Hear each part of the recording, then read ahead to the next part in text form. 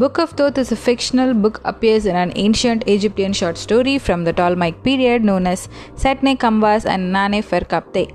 There's a short story about this, we'll see later. This book contains Egyptian text supposed to have written by Thoth, the Egyptian god of writing and knowledge. This book contains 2 spells, one of which allows the reader to understand the speech of animals, which allows the reader to perceive the god themselves. According to the story, the book was originally hidden at the bottom of Nile near Coptas, where it was locked inside a series of boxes which was guarded by serpents. The Egyptian prince Neferkapta fought the serpents and retrieved the book. But in punishment for his theft from Thoth, the god killed his wife Awer and son Merab. Neferkapta committed suicide and was entombed along with the book.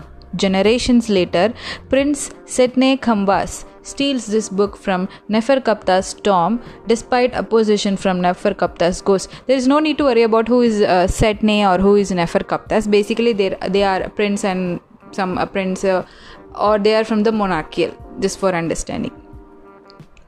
Then Setne met a beautiful woman who seduces him into killing his children and humiliating himself in front of the Fora. In fear of further consequences, Setne returns the book to Neferkapta's tomb. At Neferkapta's request, Setne also finds the bodies of Neferkapta's wife and son and buries them along with his tomb, which is then sealed. So basically the story reflects the Egyptian belief that the god's knowledge is not meant for humans to possess, and if anybody tries to do so, they will end up in severe punishment. And we saw what happened with Setne Kambas and who is that? Prince Neferkapta. He was a king actually, Neferkapta.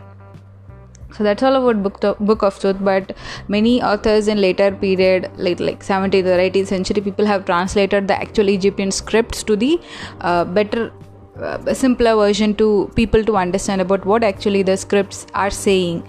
People say there are spells, people say there are mantras, people say there are important scripts that will enable us to understand about God themselves.